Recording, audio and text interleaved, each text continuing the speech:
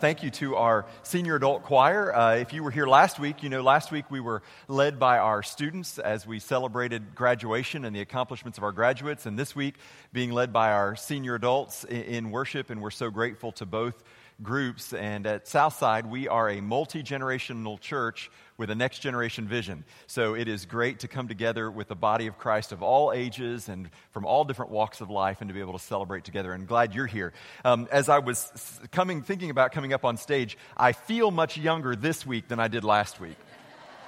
I'm the same age, but I feel younger this week than I did last week. I don't know about some of you who are maybe my age or a little older, maybe even a little younger. There was a point, and I know exactly, it was 34 years old, there was this point where all of a sudden my body said, you know what, we're not doing that anymore.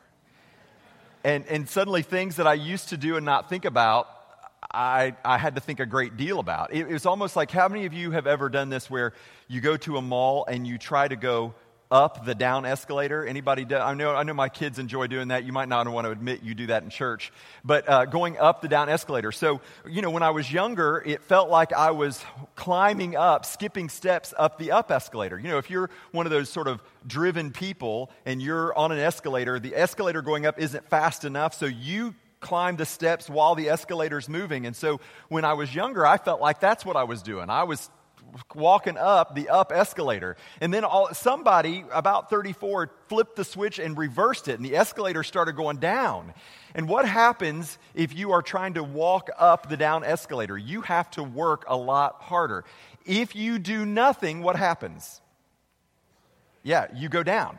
That's how it is kind of with our bodies. If you don't do anything, you just sort of naturally descend into chaos.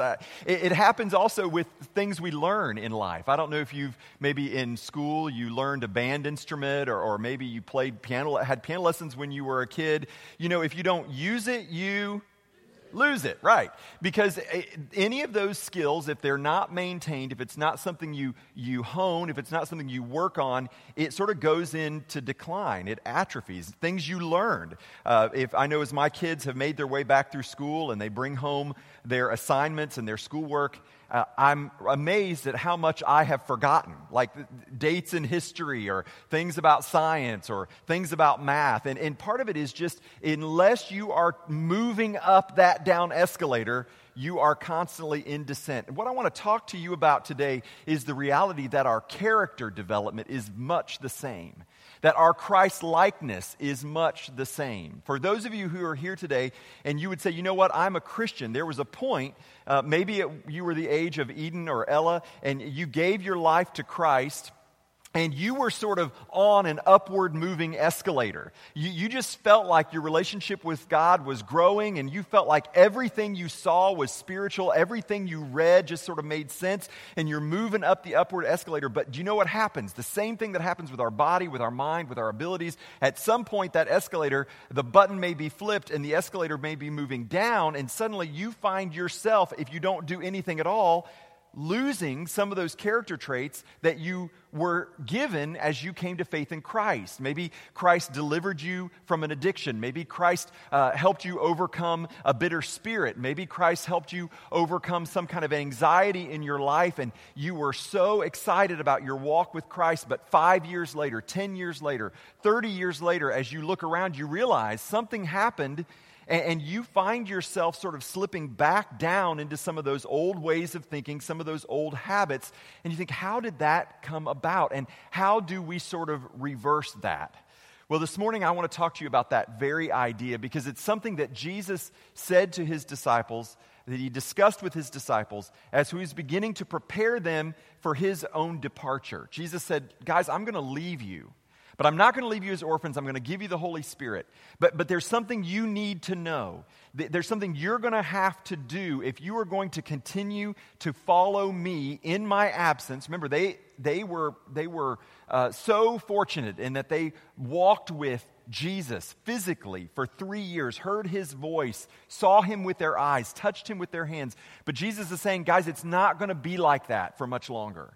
I'm going to leave. The Holy Spirit's going to come, but you are going to have to do something if you are going to continue to follow after me, if you are going to continue to grow in Christ's likeness, if you're going to become more and more like me, there's something you're going to have to do. And so Jesus has been in the upper room with the disciples. They're leaving the upper room, and they're walking down out from the upper room, and they're making their way to the Garden of Gethsemane. And you remember, this was the place where Jesus would pray that prayer, asking God, if this cup can pass from me, let it be, but not my will, but your will be done. That's the place where Judas is going to betray him, where the soldiers are going to arrest him. But there's a conversation that happens as they move from the room where they had the Lord's Supper to the garden. And as Jesus is walking on his way with the disciples, he is probably passing by a vineyard or a vine. And as they're walking by, which is the time when so many important spiritual conversations happen, just as we're going from one place to another. If you're traveling in the car with young kids and the questions they ask, so many significant conversations happen on our journey from one point to another. And that's exactly what's going on here. So as Jesus is walking with the disciples, they're passing what's probably a vineyard, or maybe there's just a grapevine that's growing, and he says to them, I am the true vine, and my Father is the vine dresser. Every branch that does not bear fruit, he takes away. And every branch that does bear fruit, he prunes, that it may bear more fruit. Now you are already clean because of the words I've spoken to you. Remain in me, and I will remain in you. No branch can bear fruit by itself.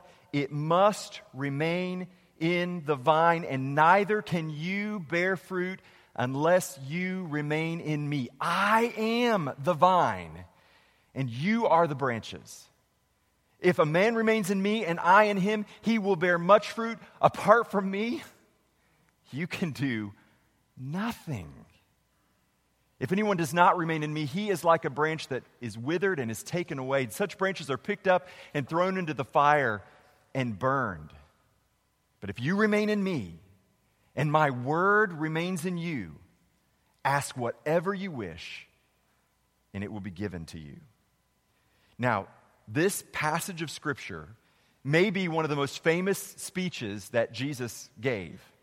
And it's sort of an object lesson, a prolonged object lesson. And what I want to do today is I want to take this object lesson apart, and I want to look at the 4 metaphors that Jesus mentions in this passage of Scripture, because it's important for us, for those of you who are here and you're a Christian, it's important for you to know and understand that your ability to be like Christ, your ability to continue to produce Christ's likeness inside of you is so dependent upon your understanding what it was that Jesus was saying to his disciples as they were moving from the upper room to the Garden of Gethsemane. Because Jesus wasn't only talking to the disciples, he was talking to you, and he was talking to me. So let's take a look at these 4 metaphors in John chapter 15, and these verses 1 through 8. The first metaphor that Jesus mentions that I'd like to talk about is the idea of the fruit that he's mentioning here. And it's throughout the entire chapter. He's going to come back. The fruit is Christ's likeness. It means to be like Jesus, that your life begins to resemble Jesus. Your words begin to sound like Jesus. Your actions begin to look like Jesus. You reflect him in what you do. The Apostle Paul called this the fruit of the Spirit. Fruit grows on vines in many cases. Grapes is what Jesus is particularly mentioning here, but the fruit grows on the vine. And Paul says this is the fruit of the Spirit, and he says it's love, joy, peace, patience, kindness, goodness, faithfulness, gentleness, and self-control. Those are all characteristics of the fruit of the Spirit. Christ's likeness that is born out in us. And fruit is the result of the Spirit dwelling in us and working through us. The fruit only comes as the vine stays connected to the branch. That's why Jesus said, listen, you cannot hope to produce these things if you are detached and separated from me. You may act like you're patient. You may act like you're kind. You may act like you're loving. But guess what? It's all artificial fruit. It's artificial. It's phony. How many of you have encountered, you don't have to raise your hand, especially if you're sitting anywhere in proximity of the person. How many of you have encountered people who they act all those ways, but you know based on your interaction with them, that's not who they really are? They may give off the impression that they're patient or the impression that they're loving or the impression that they're kind, but just beneath the surface, it's like an artificial piece of fruit. It's completely empty. It's full of air. There's nothing more to it. Jesus says, if you want to bear this fruit, you have to remain inside of me. Jesus, on a number of occasions, talked about vegetation. He talked about farming as an illustration. On one time, he said to his disciples, in Matthew chapter 7, verse 20, he was telling them how they could recognize other genuine, true Jesus followers. He says, you will know them by their fruit. That's how you'll know them. You'll recognize that they're really my disciples because their life is producing something that looks like me. It'll have these characteristics. The characteristics that you have come to recognize in me are the characteristics that will be inside of them. And it's also interesting, as he is talking to the disciples, passing by, he's saying, no branch can produce fruit unless it remains in me. And if it doesn't remain in me, it's taken away. Now, Jesus has just told the disciples in the upper room that somebody was going to betray him, that Judas was going to betray. And when they get to the garden, Judas is going to show up and betray Jesus with a kiss. And I have to believe that as Jesus is having this conversation with the 11 remaining disciples, in his mind, he knows what Judas is about to do. That Judas has traveled with Jesus, that Judas has been with Jesus all this time, but there is no good fruit being produced from Judas, and his life is going to be a tragedy. Do you know, there are branches that don't bear fruit. There are people that you recognize in your life who may call themselves Christians, but you see no evidence of fruit in their life. There are churches that go by the name Christian, but you don't see any evidence or fruit from that church of Christ likeness. If Jesus traveled with 12 and there was one of the 12 who did not produce fruit, you could imagine that the odds are pretty good that we're going to encounter other people who go by the name Christian and other churches that may wear that label that don't necessarily produce fruit. Now, why do I say that? Because some of you are here and you have decided that you don't believe the claims of Christianity because you look at other people who call themselves Christians or churches that have the Christian title in it, and you don't see evidence that those churches or those believers are in fact producing fruit. You may be right, but that doesn't change the fact that Jesus himself said there would be vines that would produce fruit and there would be vines that didn't. The fruit that Jesus is talking about is Christ likeness, and we know it when we see it. The second metaphor he mentions are the branches, and this is us. This is those of us who call ourselves Christians. We are the branches, and we have to do two things, two sort of comments that Jesus makes towards us, the branches. The first thing is that we have to remain in him. Now, that's almost sort of a comment that Jesus is saying to remain is to take action, but it's almost passive action. It's to stay right where you are. And sometimes staying right where you are, abiding, as the word is in some translations, can be difficult. It can be a challenge. It's sometimes much easier to actually go away. But what Jesus wants his disciples to know, what he wants us to know, is that my effort is not what produces fruit. My self-effort, my intellect, my skill, my ability, that's not what produces fruit, but it's my willingness to remain in him that allows him to do in me and through me what I cannot do for myself. Whenever I read this passage of Scripture, I always think of an encounter that I had with a pastor one time who was telling me about the time he had preached this passage. And he had talked a lot about agriculture and the way vine dressers work, and he'd finished the message, and as he's standing down front greeting people, an old man walked by, and he said, "Hey, preacher," he said, I'm a vine dresser. I'm a gardener. I have a grapevine, and I produce how many ever thousands of bushels of grapes his farm produced every year. He said, you almost had it just right. He said the secret of the vine and the branch is that the vine staying connected to the branch, people think that the vine is sort of sucking out of the branch what it needs to produce fruit, like a straw. Like the vine stays connected to the branch and sort of draws the nutrients out and then is able to produce the fruit. The farmer told this pastor, he said that's not how it works at all. Vines don't suck nutrients out of branches. Branches push nutrients into the vine. All the vine has to do is stay connected. Guess what? If you want Christ's likeness to be born out in you, Jesus gave you the secret. Remain, abide in me, and you will produce fruit. That God will push into your life patience, kindness, love, peace, joy. Not that you have those things on your own, and not that you are faking it, but the Spirit inside of you, as it flows from the branch into you, the vine, God will produce in you the character of Jesus Christ. The other thing that he says, so we're supposed to remain in him, but he says something else important in verse 8. He says, you remain in me, and my word remains in you. That his word has to remain inside of us. Now, I want to talk just a little bit about this because I think this is a really practical idea for us today. And my hope is, as you leave this week, that you can leave with some practical tips, some practical ideas about how you can remain in God and Christ and how his word can remain in you. And maybe through the course of this week, you would see some of this fruit being produced in your life. Because remaining in God's word is more than memorizing Scripture, but it's not less than memorizing Scripture. Let me say that one more time. Remaining in God's word is more than memorizing Scripture, but it is not less than memorizing Scripture.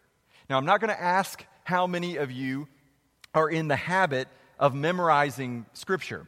But if any of you come on Wednesday nights or part of our midweek Wednesday experience here, you know that this year we've had our Awana children right before dinner come up and they'll say some verses.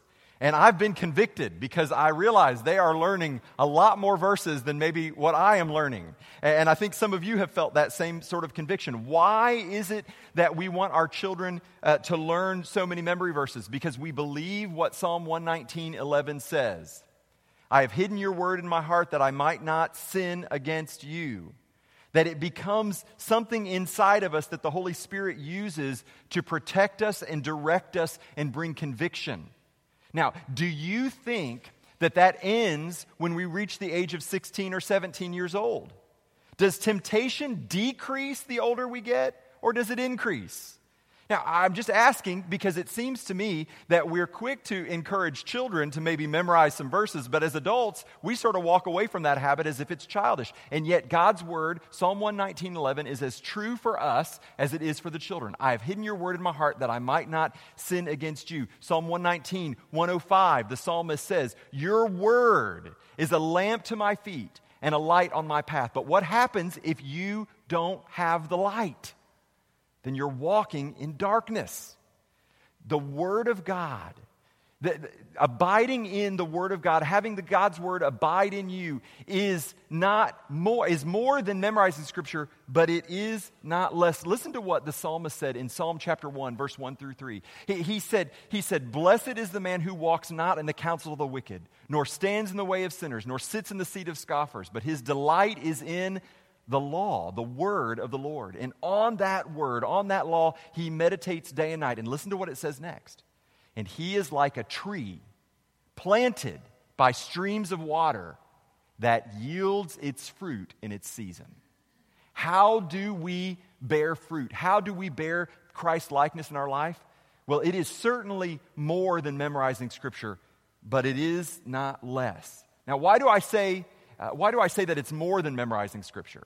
Because you can memorize Scripture and not have God's Word inside of you. Let me give you two examples, and then actually give you three examples. The first example we've already mentioned, Judas. Judas was with Jesus for 3 years. Surely Judas knew all of Jesus' teachings. He could probably recite many of Jesus' teachings, and yet it was evidence that the Word of God was not inside of Judas. Another example, when Jesus was in the desert for 40 days fasting, and Satan comes to tempt him, guess what Satan uses to tempt Jesus?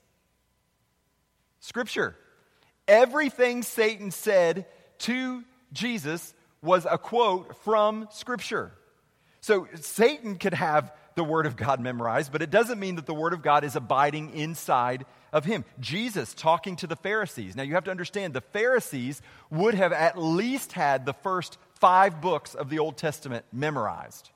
Probably the entire book of Psalms and many of the prophets memorized as well. Listen to what Jesus said to the Pharisees on one occasion.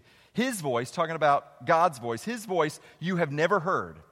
His form you have never seen. And here it comes. And you do not have his word abiding in you, for you do not believe the one whom he has sent. You search the Scriptures because you think that in them you have eternal life, and it is they that bear witness about me.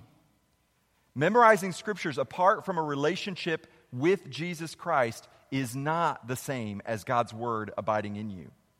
So in order to have God's Word abide in you, it is certainly more than memorizing Scripture, but it is not less than that. And the next metaphor Jesus mentions here is the true vine.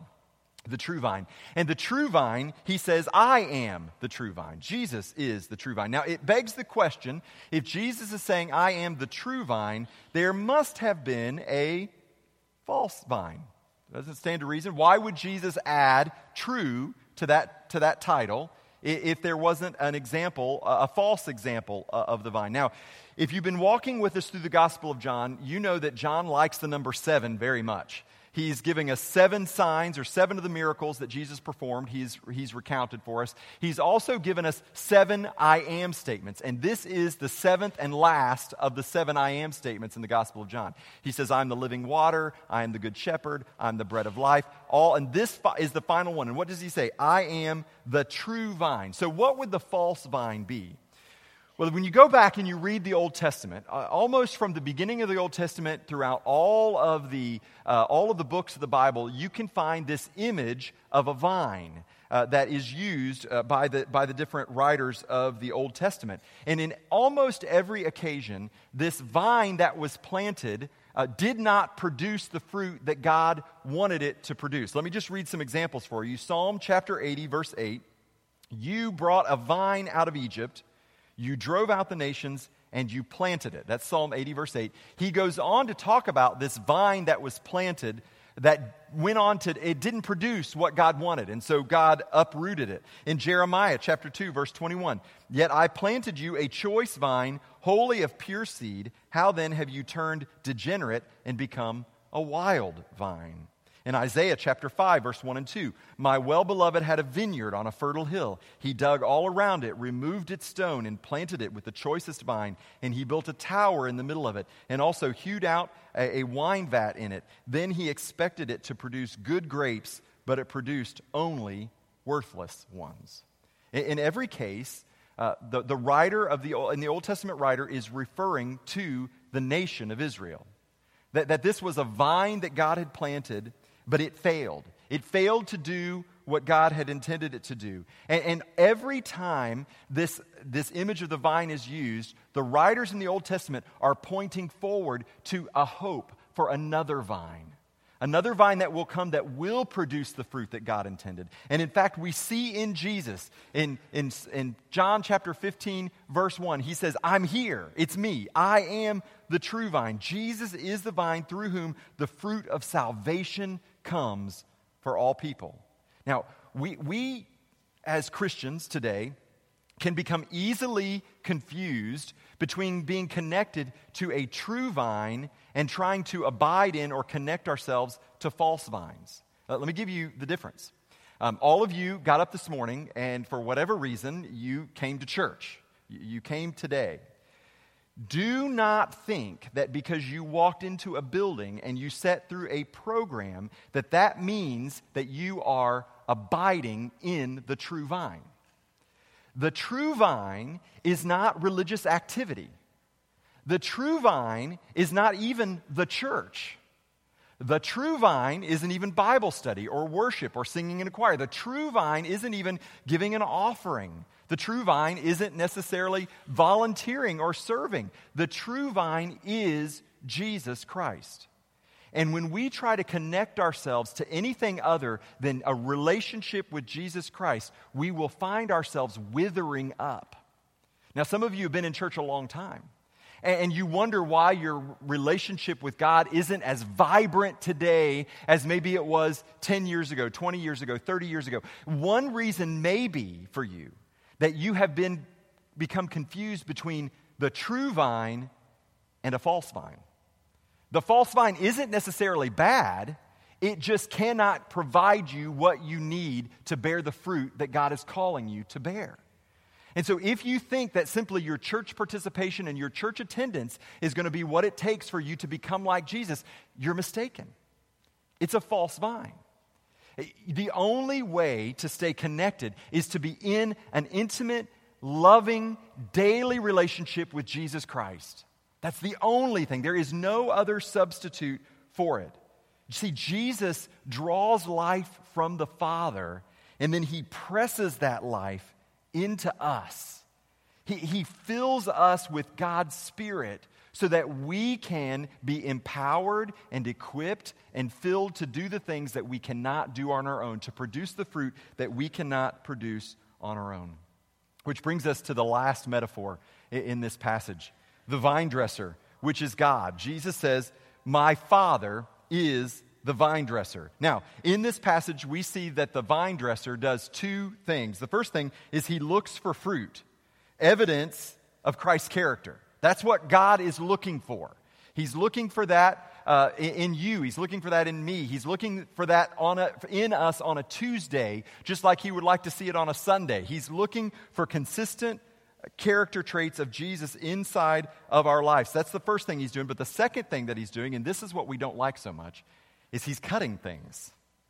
He's cutting off dead branches, and he is also pruning branches that are producing fruit, which led one pastor to say that you are either cut off or cut back, but you will be cut. You are either cut off or cut back, but eventually, you will be cut. That's what it means to remain in the vine, to be subject to the vine dresser as he makes his way through the vineyard, seeking to produce more fruit in your life. Discipleship is a painful process. And if you aren't willing to endure that, if you are looking for a health, wealth gospel where everything about your Christian walk gets easier and easier and the paychecks get bigger and the health reports all come back good, you are looking for something that doesn't exist. It's a lie.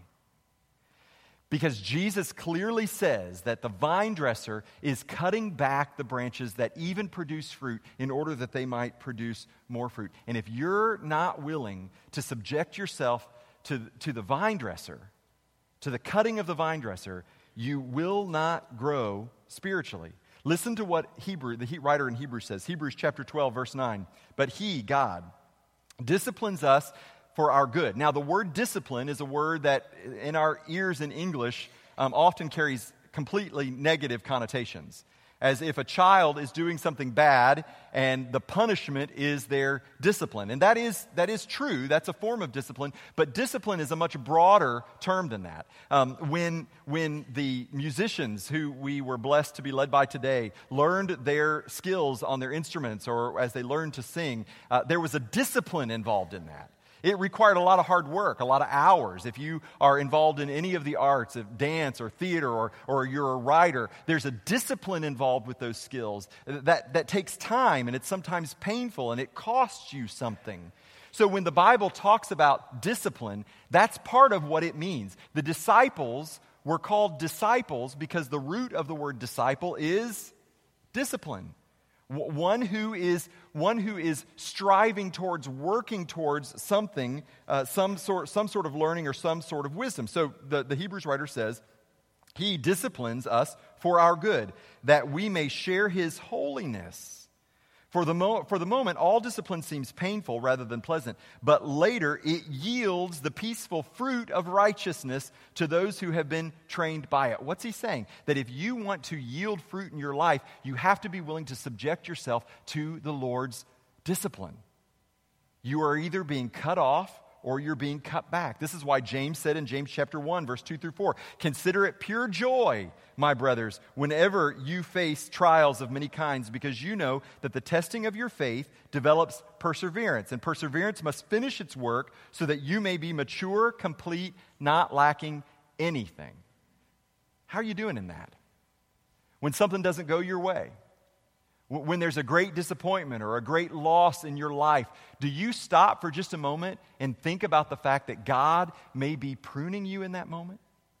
That this may be, in fact, God's way of fitting you for something better, of doing a greater work in you and through you, building something inside of you?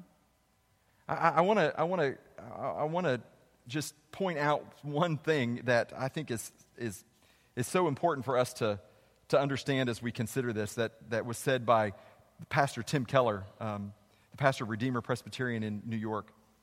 Whatever he prunes, God, whatever he prunes, is a gain to lose and would be a loss to keep.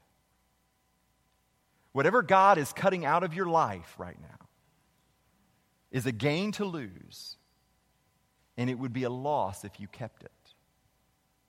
Now that's a tough saying, isn't it? Because some of you in here right now are going through some terribly trying times. The things that you're losing are extremely painful and precious. But if you believe what Jesus is saying in this passage, that as God is doing his work inside of your life, he is pruning you in such a way that more fruit could be born in you. I know as I look back over my life, some of the most painful losses that I've endured, I look back and I realize how God has done some of his deepest work inside of me and around me through that painful loss. That God will never waste a hurt.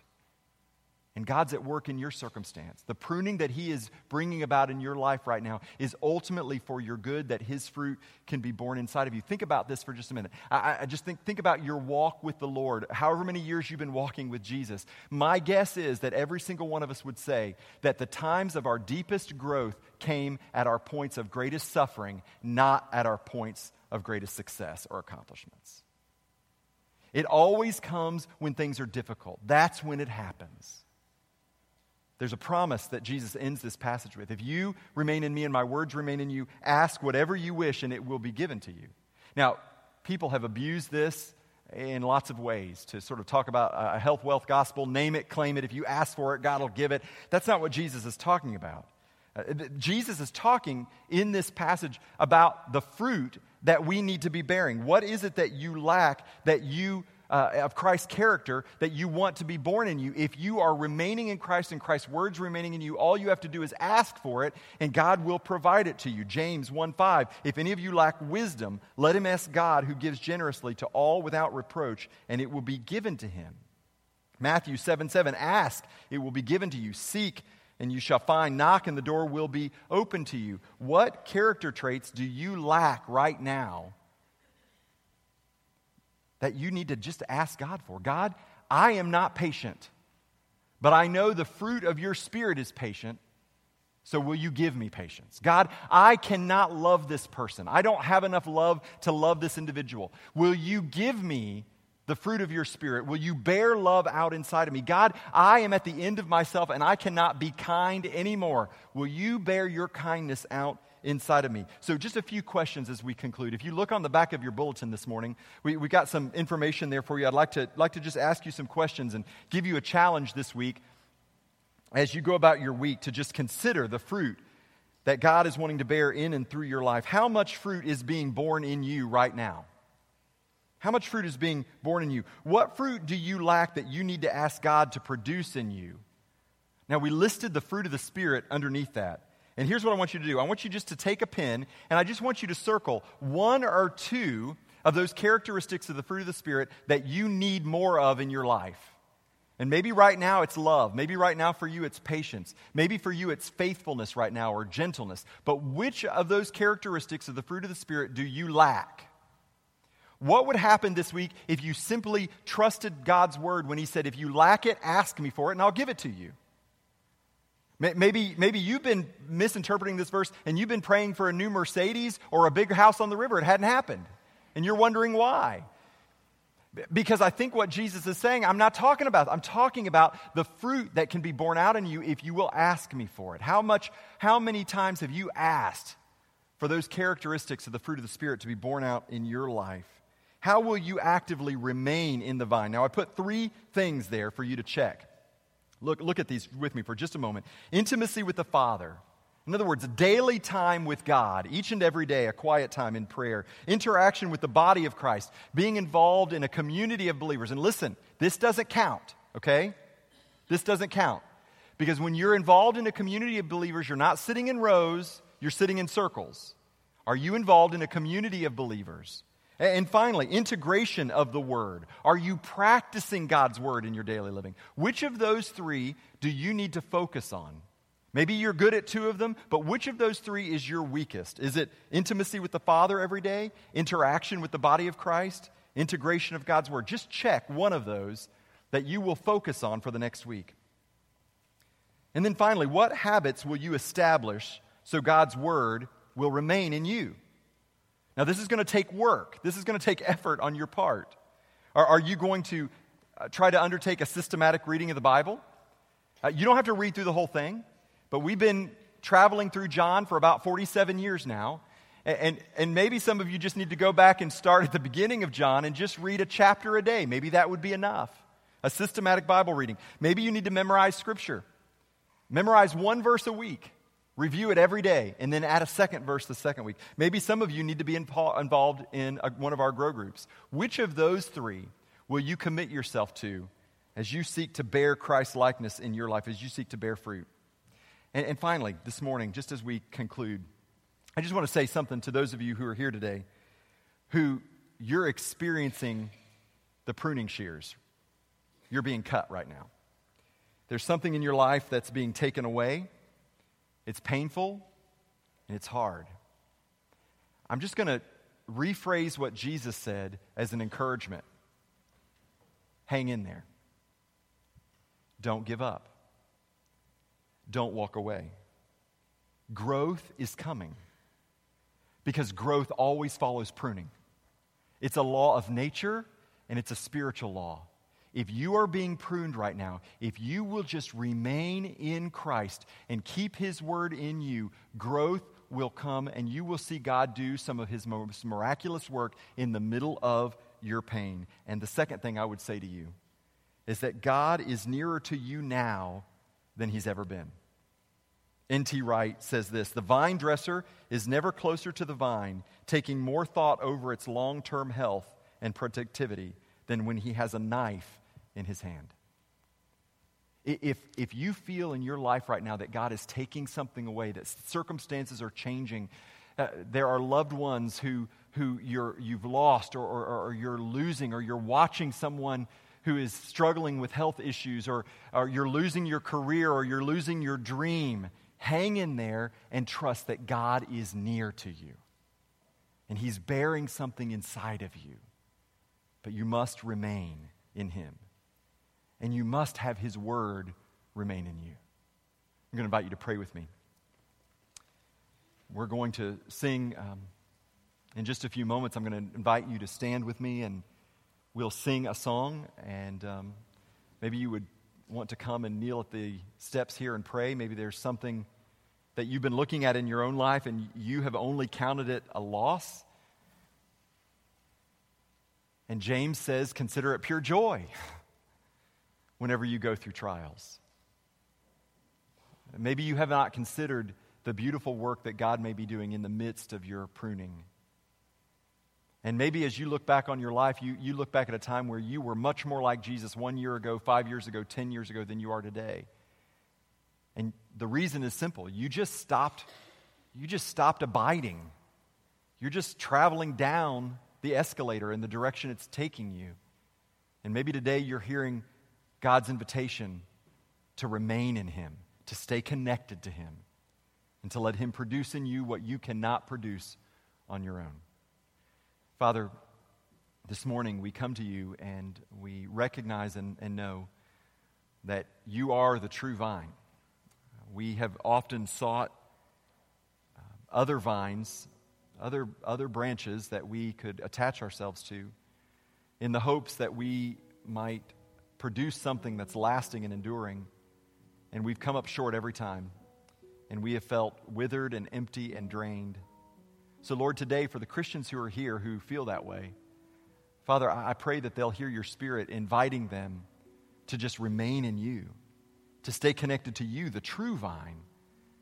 And Father, we invite you as a church to do in us what we can't do by our own effort, to produce fruit in us through your church, God, that would last for eternity, that would bring nourishment to a world that's starving, God. Lord, for those who are here whose lives are being pruned, Lord, they've suffered great loss, they're facing great loss, and they're grieving. And that's right that they would grieve, but today, God, I pray that they would be able to see hope past the grief, to recognize that you are near to them, and that if they will remain in you during this time of cutting and pruning, that you will bear fruit in them, that you will produce something beautiful in them, that no hurt is ever wasted. Father, we ask that your Spirit would move in this time. Speak to us and teach us. Draw us to yourself. Fill us, Lord. For we ask it in Jesus' name. Amen.